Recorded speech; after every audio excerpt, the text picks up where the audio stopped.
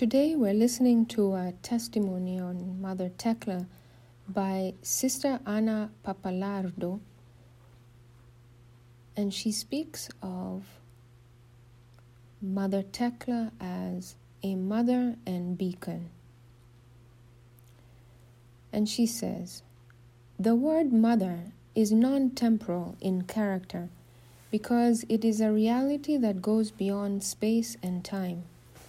This is true of both physical and spiritual motherhood.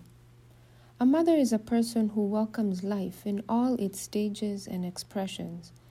A mother is a person who knows how to understand and love, even when her role and mission in life are not recognized. That role and mission continue even after her children leave home, sometimes forgetting her years of self-denial and gratuitous love. In my opinion, the word mother is the one that best defines Prima Maestra Thecla. You will have many teachers, our founder said, but only one mother. I remember my first meeting with this wonderful mother. I had gone to visit the Naples Capodimonte community in Italy of the Daughters of St. Paul, and I was told with great enthusiasm that their Superior General, Maestra Thecla, was also there. The sisters had spoken to me about her on several previous occasions, their words filled with affection, veneration, and filial love. But since my family upbringing had taught me to remain unswayed by the words and emotions of others, I reserved judgment and waited to see this personage myself. When she came into the room, I saw a dignified and gentle woman with a penetrating gaze. She spoke simply, but her words were filled with humanity and love. She greeted me cordially and then asked me about myself, my family, my studies, my hopes, and my thoughts about the Pauline mission and spirituality. I was struck by her insight into people and situations, and by her ability to connect with others. She asked me what I would like to do in the future, because at that time I was working as a teacher. Even though I was still in high school, she assured me, "You can be a teacher here too," and she was right. My first meeting with Prima Maestra Thecla made an impact on me, and filled me with the certitude that the Lord had placed at my side a person who would be a beacon for me, illuminating the path of my religious life. In fact, whenever I went through difficult times later, the advice she gave me was both encouraging and enlightening, words that only a true mother could speak. Leafing through the pages of memory, I once again see her kneeling in chapel, absorbed in prayer, her gaze fixed on the tabernacle.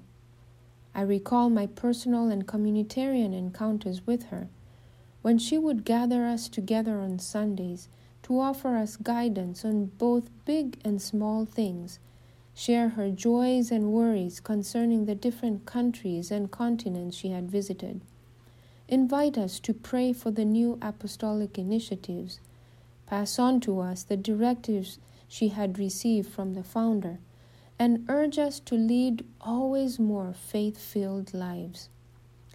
My book of memories also includes an important page concerning the period of Vatican II Council.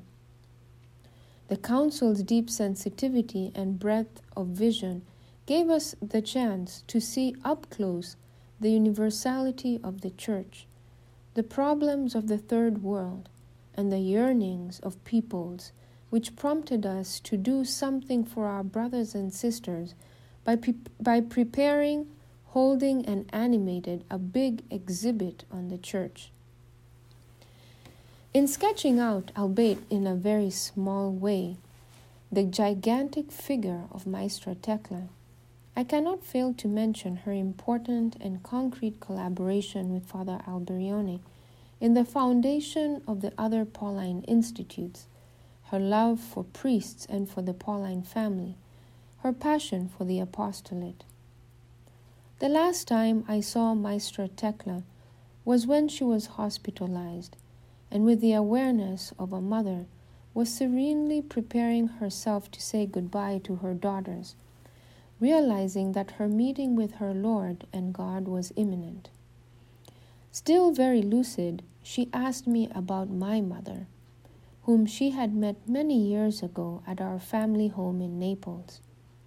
Her words and gestures were tender, and I was deeply moved, realizing that this would be my last meeting with this woman who had truly been a second mother to me.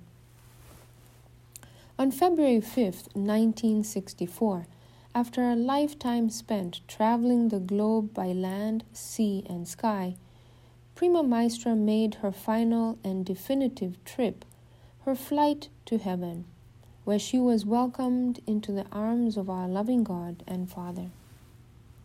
56 years have passed since our institute was orphaned, through the loss of its mother and superior general.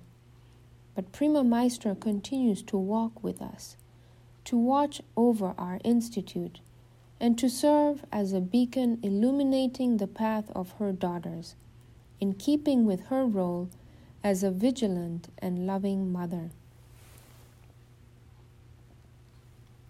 Saintly Prima Maestra Thecla, intercede for us.